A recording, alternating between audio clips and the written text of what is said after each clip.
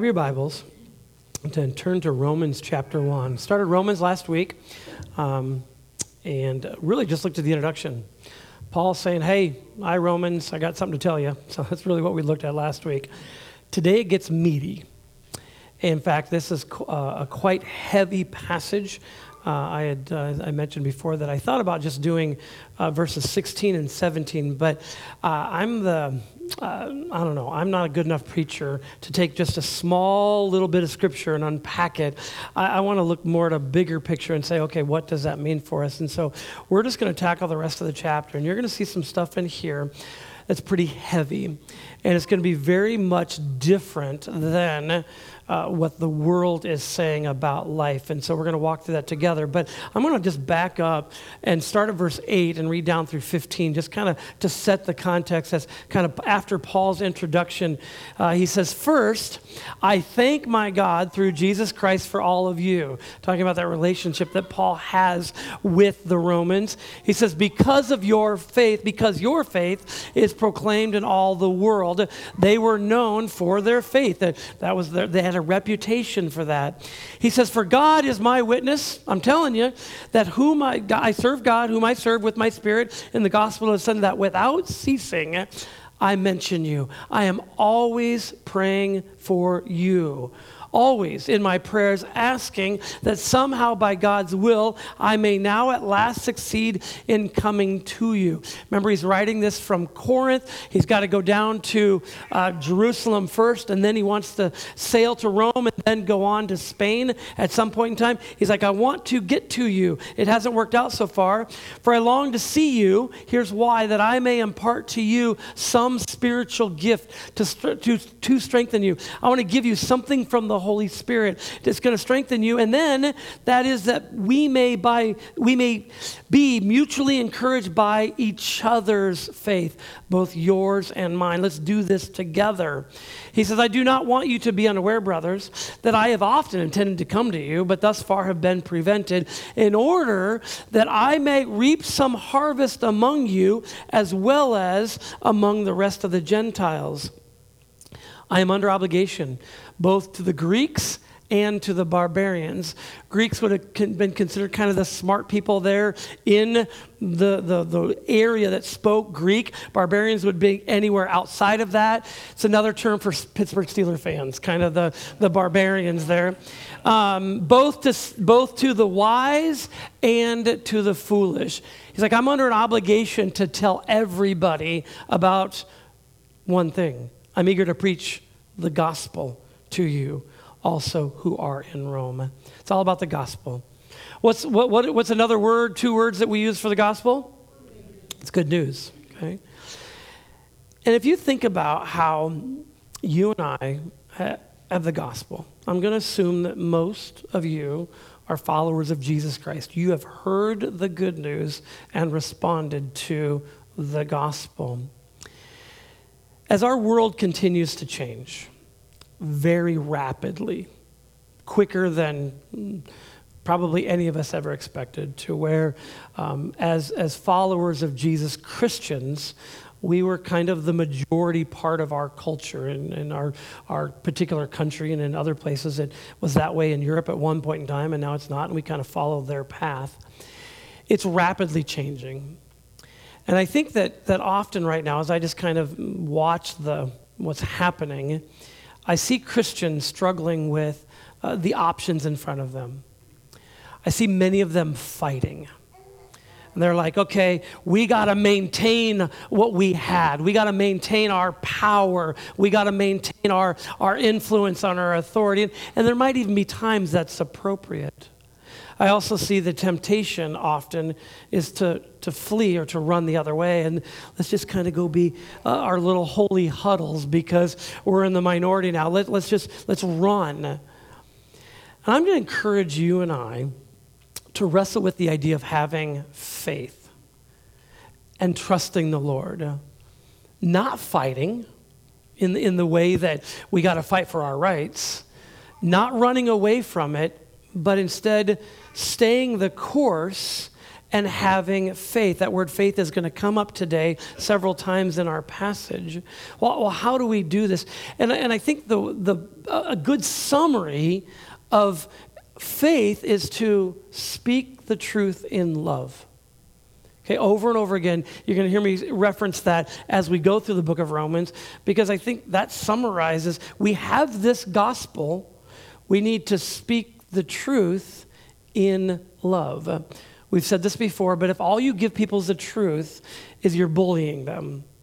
And if all you're giving people is love, you're enabling them.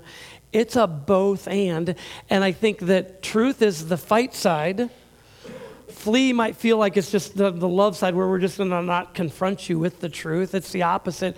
Well, we need to speak the truth in love, but how do we do that? Let me tell you two things. I think we need to follow God's word, let it speak with full authority, but we also need to listen to the Holy Spirit and how he's going to guide us as we apply the truth in our own lives and in other people's lives. You know, what does the Bible have to say? So we're going to lean into the text pretty hard today. It's going to be less Dan, more Bible. No amens. I don't need to hear that. But I thank you. You don't listen well. Okay. I want to walk you through this passage very carefully. And I want you to see Paul's argument in here. That's why I'm not going to give you any real creative outline for it. My agenda is for you to understand what Paul's saying so that we can then apply it to our own lives, to our context, and to even our country and to the world beyond. And I just want you to see very clearly three attributes of God. And that really provides the outline in the text. And as you take notes, I'm just going to give you two up front. You can just let the Holy Spirit lead whatever notes you want to take and apply it to your life. But we're going to look at the power of God. We're going to look at the righteousness of God. And we're going to look at the wrath of God. The power of God, the righteousness of God, and the wrath of God. And I want to argue this. All three, I think Paul argues this, all three are a part of the gospel.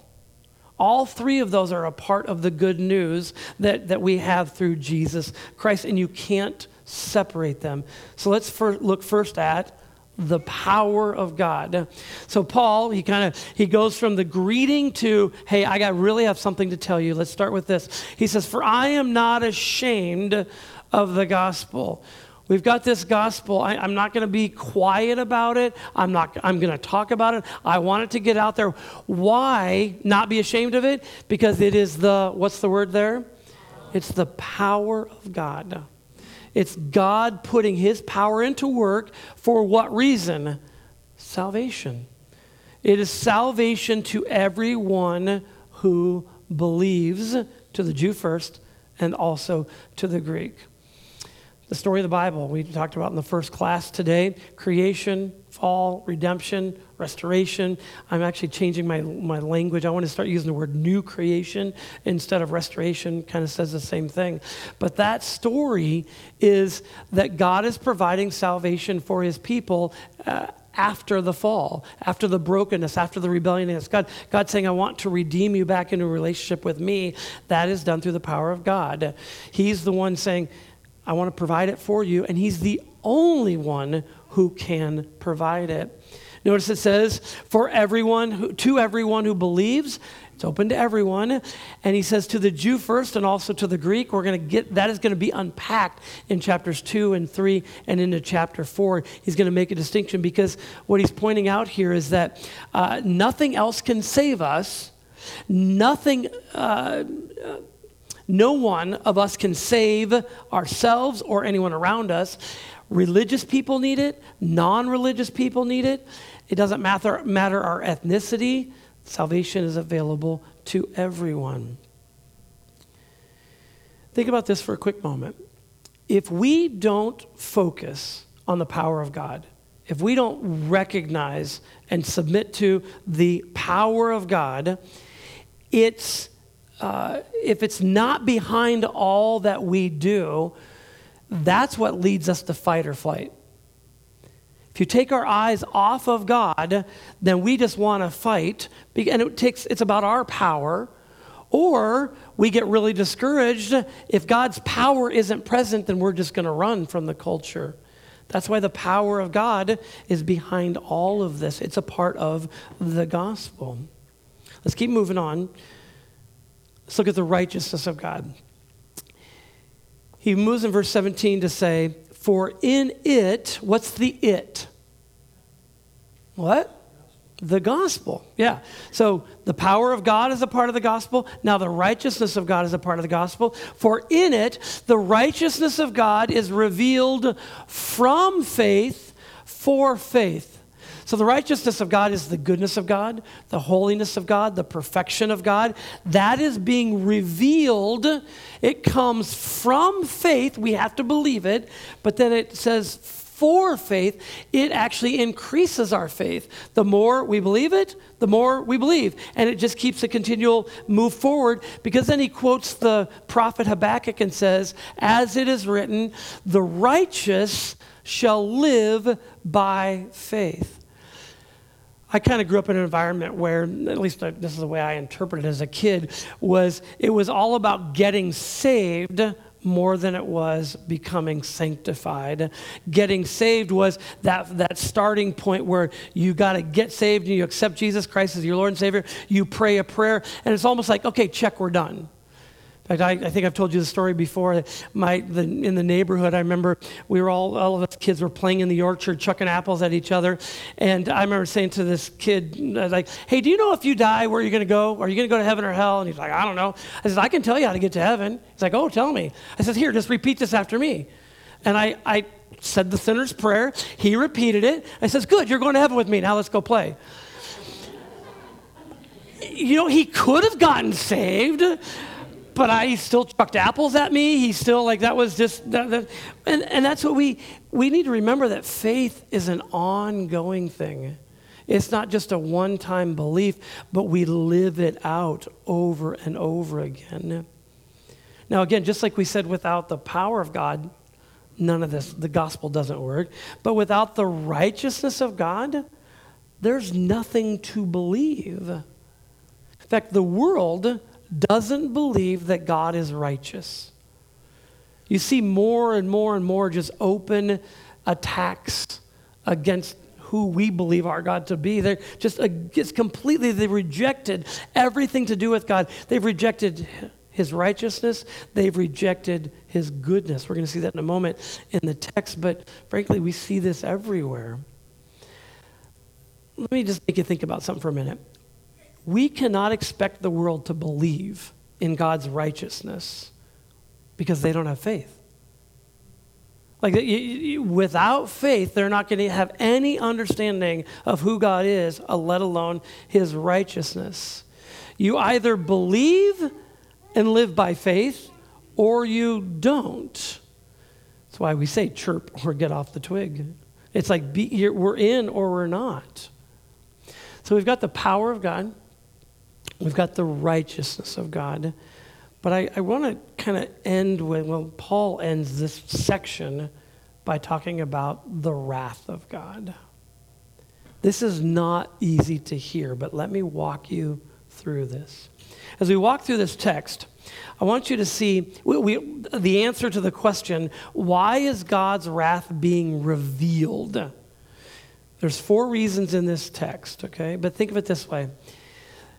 This is God's wrath being revealed is actually a holy and loving response to human wickedness.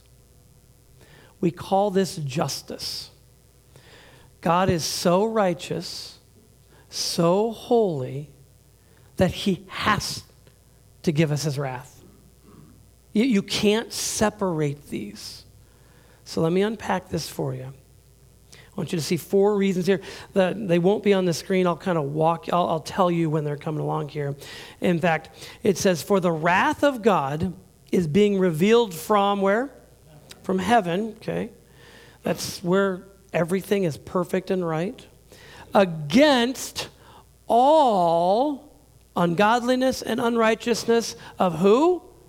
Men. Now, here's where you really do want to clarify. Men here means mankind, okay? Women, you are included in this too, okay? Ungodliness, unrighteousness. God says, I'm going to put my wrath against that, who by their unrighteousness, what do? They suppress the truth. That's reason number one, that God's wrath is being revealed, is they're rejecting the truth about God. You know, it's like suppressing the truth. Like, you know how there's just bad news that you don't want to think about, and you're just like, I'm just going to ignore that. Like, that doesn't exist. You know, the bills pile up because you don't open them. Guess what? They're still there. They're not going away. You're just like kind of ignoring them. The wrath of God. But then it goes on here. For what can be known about God is plain to them. Tease my son Joshua for a minute, okay? Joshua is our kid that we like to have the most fun with, meaning he gets teased the most in the house. Just flat. I think he kind of embraces that role. And we have a phrase, hey, Josh, try to keep up. Okay, that's ongoing. That's what, and we have to, like, what we thought would be obvious to him isn't always obvious. It's like, you got to, well, this should be obvious. That what is known about God should be plain to them because, why? God has shown it to them. Well, what's he talking about? For God's invisible attributes, who God is, we can't see them, namely, two attributes, his eternal power and his divine nature, they've been clearly perceived ever since when? Creation. From all the way back then, God's eternal power and divine nature should be obvious to everybody. They've been clearly perceived ever since the creation of the world in the things that have been made, so they are without excuse. We call this special revelation. Okay, it should be obvious to every human being. You just look outside at creation and you know there's a God with power. If you don't see that, something's messed up in your head. If the world doesn't see that, something is messed up. What? They've suppressed the truth. They've ignored the just plain facts that you and I can't create all of this. In fact, it's kind of fun to watch human beings try to recreate what God has created. And we don't always do so well with it. In fact, it leads to bombs blowing people up. Oppenheimer. It goes to us misusing what God has given us. For although, now watch this. We're going to move on to number 2 here. So they're everyone's without excuse. Here's the second reason. For although they knew God, down deep, they know. In fact, the psalmist says, the fool has said in his heart, there is no God. You're a fool to say there is no God. For although they knew God, they did not, what's that word there? Honor him as God. That's reason number 2. Not only they suppressed the truth, number 2 is that they didn't honor him. They didn't worship him. They didn't put him in his rightful place. So they suppress the truth, don't give God honor, and then right away we get number 3, or give thanks to him. We should be able to look at creation and say, thank you, God. Thank you. This is a blessing to be able to live on your created earth. But they became futile, didn't think right in their thinking, and their foolish hearts were darkened. It just kept getting worse and worse and worse. Now, this all says in the past tense, but I do believe that biblically we can say it's still ongoing. We'll unpack that in a minute here. Claiming to be wise, they became fools. And then they exchanged the glory of the immortal God for just images resembling mortal man and birds and animals and creeping things. The Almighty Creator, the glory. They're like, I'm going to worship an image of a bird. How futile is that? How messed up is that? It's messed up. They went from being wise, claiming to be wise, they became fools. This is reason number 4, is that they worship the creation instead of the Creator. Suppress the truth. They don't honor God. They don't worship Him. They don't have gratitude for what He's given to them. And then they start worshiping creation, then Creator. God says, okay, I have to bring my wrath upon you. There needs to be justice put on you for your rebellion. Notice how all of this is like, wait, the world doesn't believe anything I just said to you. This completely the opposite. Well, it's because this is a result of it. That's idolatry. All of that is, okay, we're going to worship something else rather than the one true God. In fact, the world not only doesn't believe it, but the world is trying to get us to do the same.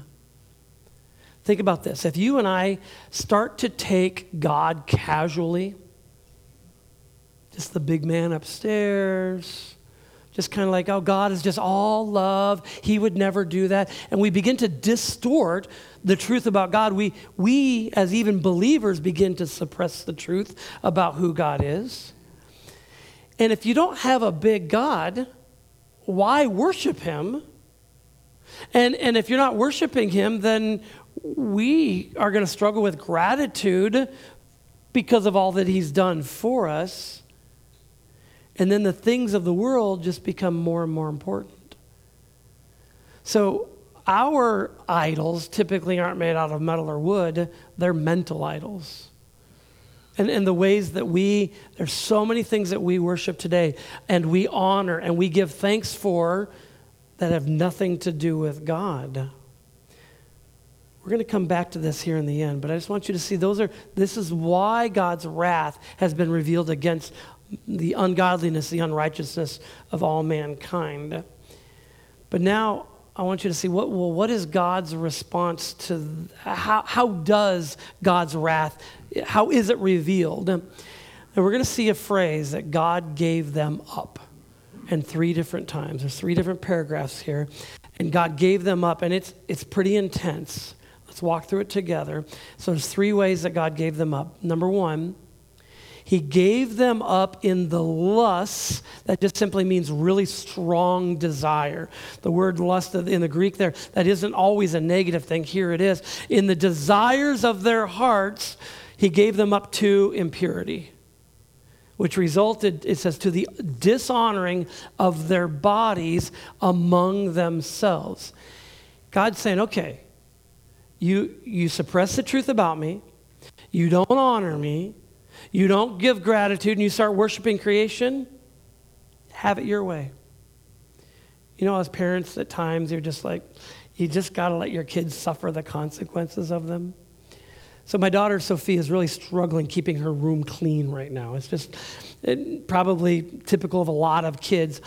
But we said, you can't go to Cedar Point with your friend until your room is really clean. So last night she's sitting at the dinner table crying, saying, I can't clean. And we said, then you can't go to Cedar Point. There's a consequence. Like, if you can't clean, these are the consequences. We just like, well, so be it. That's what God's doing here. He says, you want to reject me? Then I'm just going to let you have it your way. But watch what it does here. God gave them up to the desires of their heart, what they wanted, and it resulted in what? Impurity. And then the dishonoring of their bodies among themselves, what that means is they began to use their body in unhonorable ways, in ways that God didn't want them to. And it just continued to increase because he says, because they exchanged the truth about God, remember that's the truth they suppressed, and they began to serve the creature. I mean, it's not only, you worship, they're serving the creature rather than the creator. But in this particular case, who's the creature? Themselves. They say it's all about me now. I'm going to suppress the truth about God, and I'm going to make it all about me. And so those passions, We're going to see in a minute that word passions. But it says the lust of their hearts, it's all about them, all about them, all about them. They served themselves. I like how Paul just says in here, they serve the creature rather than the creator who's blessed forever, amen. Like he's got to get that in there. God gave them over. Now you and I could read that and like, okay, I get that. Like that, I get that. But Paul says, let me tell you, let's go a little deeper. Let's go a little more intense here. Because not only God give them over to impurity, the next verse 26 says, for this reason, God gave them up to what? Dishonorable passions. Passions or interests. He says, for their women exchanged natural relations, male-female relations, for those that are contrary to nature. God created men, God created women, that's what's natural. Be fruitful, multiply, go fill the earth. In the same way, men likewise gave up natural relations with women, and they were consumed with passion. That's why he talks here in dishonorable passions. Consumed with passion for one another, men committing shameless acts with men and receiving in themselves the due penalty for their error. So he's saying, because, I'm just going to keep giving you the line of argument here, is because they suppress the truth about who God is, that results in God saying, okay, I'm just going to give you over to impurity, but also to dishonorable passions, to homosexuality. That it just kept going further and further, and it made it up, mankind's made it about their own passions, their own lust. Those first, those 24 and 25 were all about idolatry. Here, that's a sin, but here homosexuality is a sin. Is homosexuality a sin? It is. But you notice in this whole section, only 2 verses are about homosexuality. Now, I grew up in an environment, kind of a fundamentalist environment, and somehow it was communicated that 2 things would send you to hell: committing suicide and being gay. That was what we were taught. It was made such a big deal. And sadly, in many of our churches, we have been very mean to people who have struggled with same-sex attraction.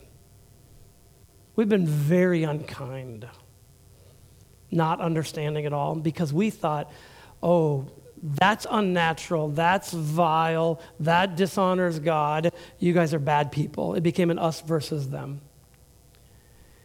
And I find that interesting because as you read through this passage, we're going to go from verses 24 and 26 that talk about everybody's impurity and dishonorable things they do with their bodies, because I guarantee each and every one of you have done dishonorable things with your bodies. And then we're going to transition here in a moment to verses 28 through 32 that frankly talk about all of us in a lot of different ways. So this is why we come back to that idea of speaking the truth in love. I don't think we ever back down and say that homosexuality, the act of these unnatural acts, are sin. They are sin. Just like so many other sins are sins that are a result of not putting God in his place. It's a result of suppressing the truth and not worshiping God, not giving him gratitude. And then instead, we worship creation. We worship our own body. We worship our own desires.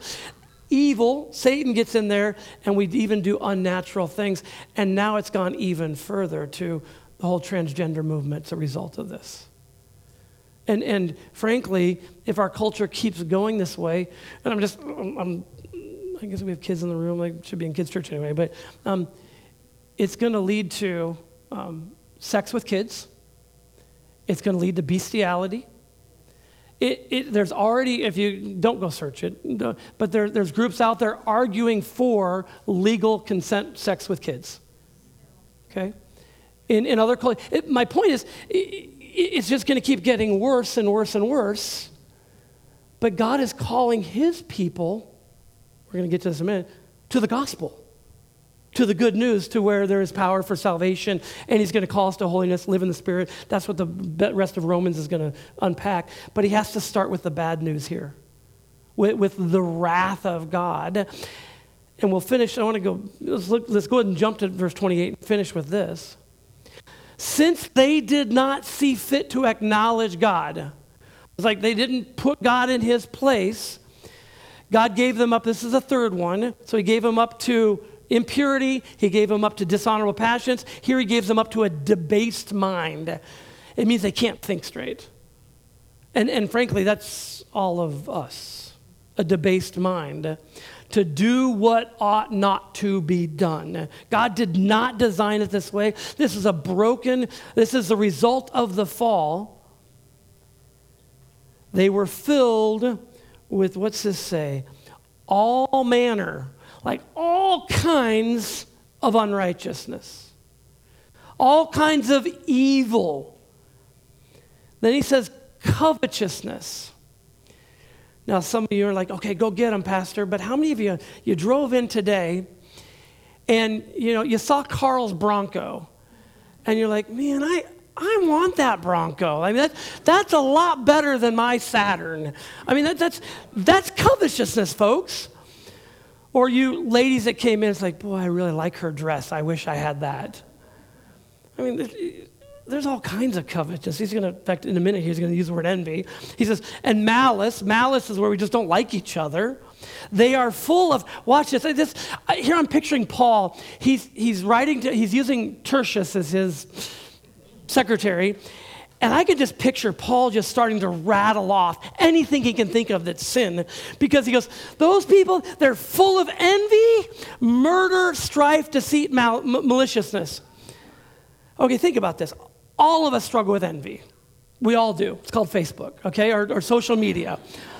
Envy, we all struggle with strife, okay? We like to fight, okay? Especially, well, if you're Baptist and a Republican, you really like to fight, okay? But deceit, we all struggle lying. Okay? We all, that's called Facebook as well, or that's called social media. Maliciousness, we're just mean. But what he puts right there in the middle, murder, in the same line. Because you and I, it's easy to think of, oh, those murderers. Well, we're in the same boat. Envy, murder, strife, deceit, maliciousness. And some of you, gossips, slanderers, haters of God. Boy, he's just all over the place. Insolent, what's that? Haughty, proud, boastful. Inventors of evil. That is our culture today. It's creative evil. And we can't leave this one out. Can I get an amen for disobedient to parents? Yeah.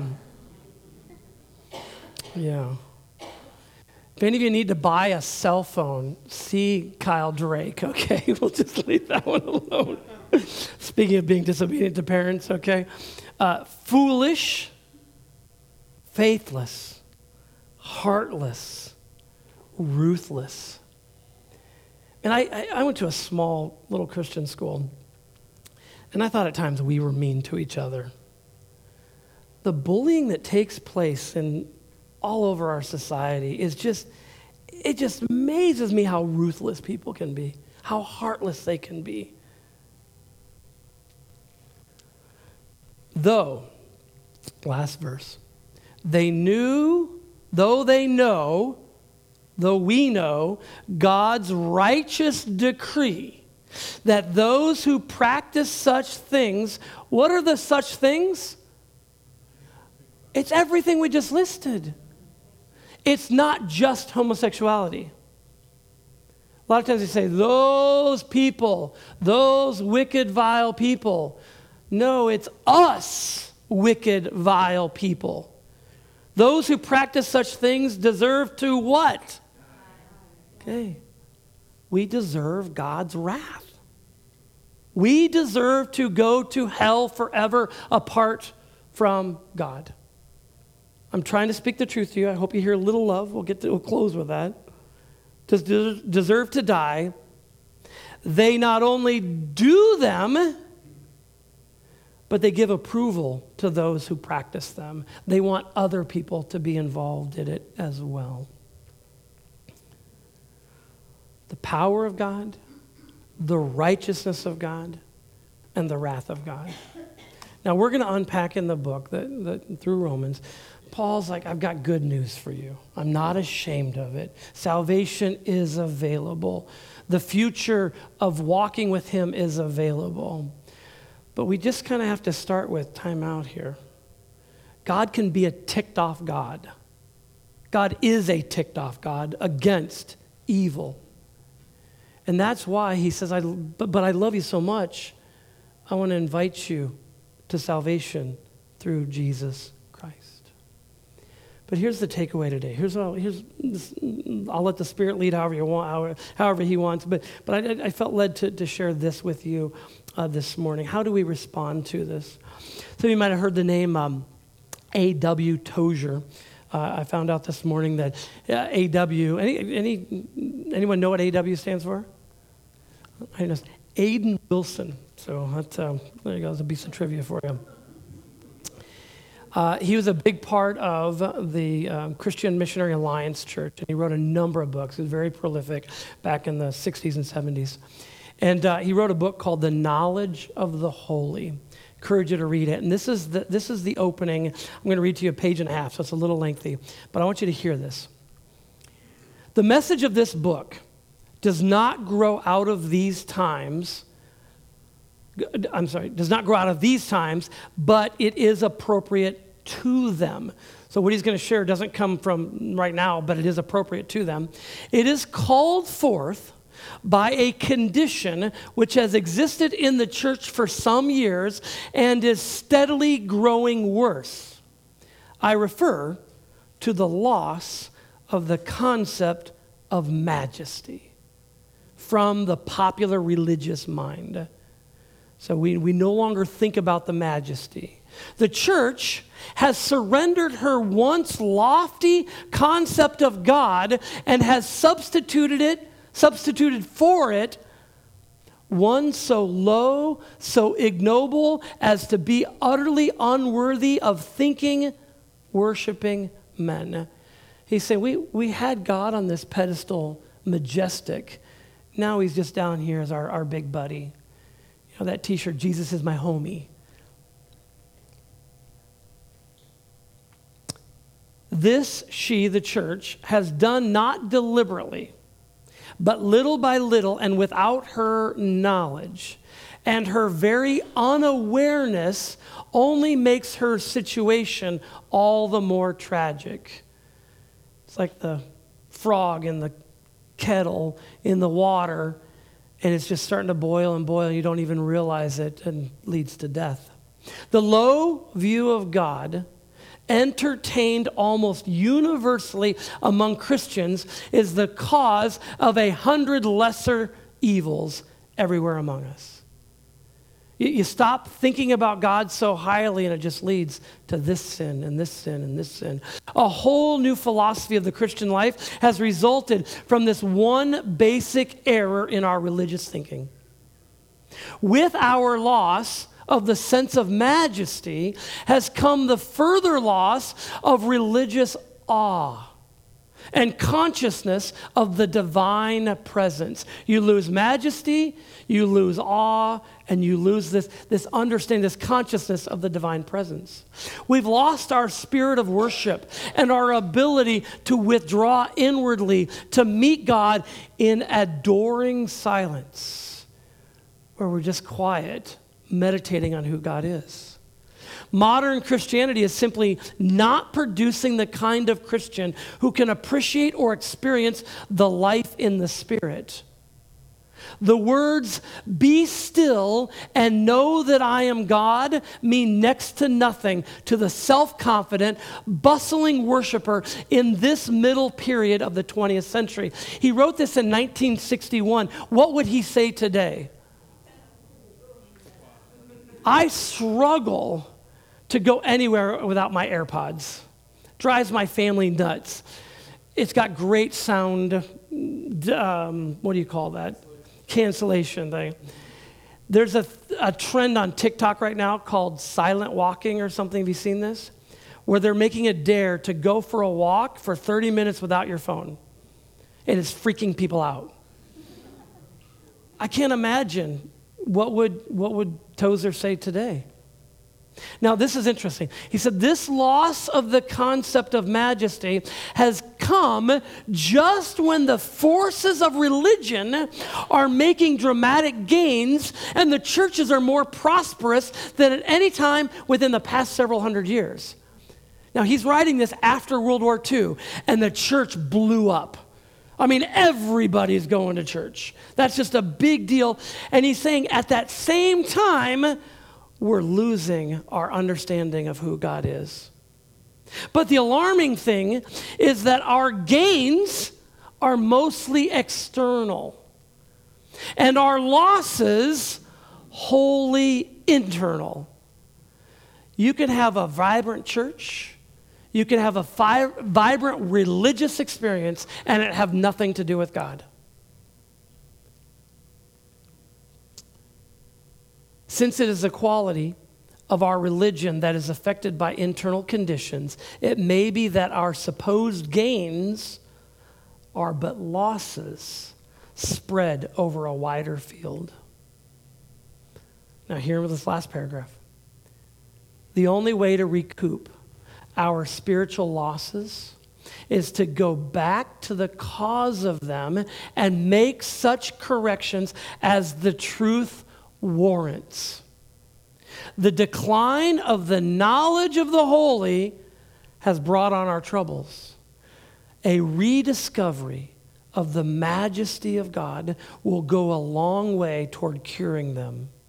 It is impossible to keep our moral practices around and our inward attitudes right while our idea of God is erroneous or inadequate. If we would bring back spiritual power to our lives, we must begin to think of God as more nearly as He is. Go pick up the book and read it. But the challenge for all of us is, how do you view God? Is He up here? And I just fully confess, it is so easy to just God comes down, lower and lower, and these things come up more and more. And I find I'm more in awe of what things that I do or accomplishments or this or that in the creation order rather than the one who made all of that possible. And so this passage draws our attention to the power of God for salvation.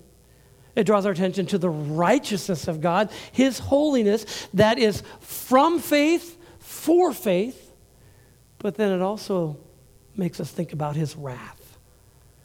And they all go together, and we're going to unpack His invitation to know Him and experience Him over the weeks ahead in the book of Romans. So what I'd like to do is we're going to close out today.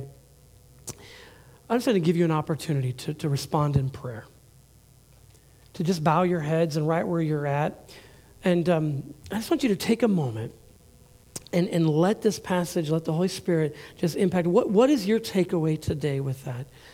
And then we're going to actually close out again singing just a cappella this morning, that song, Holy, Holy, Holy. But take just a few moments.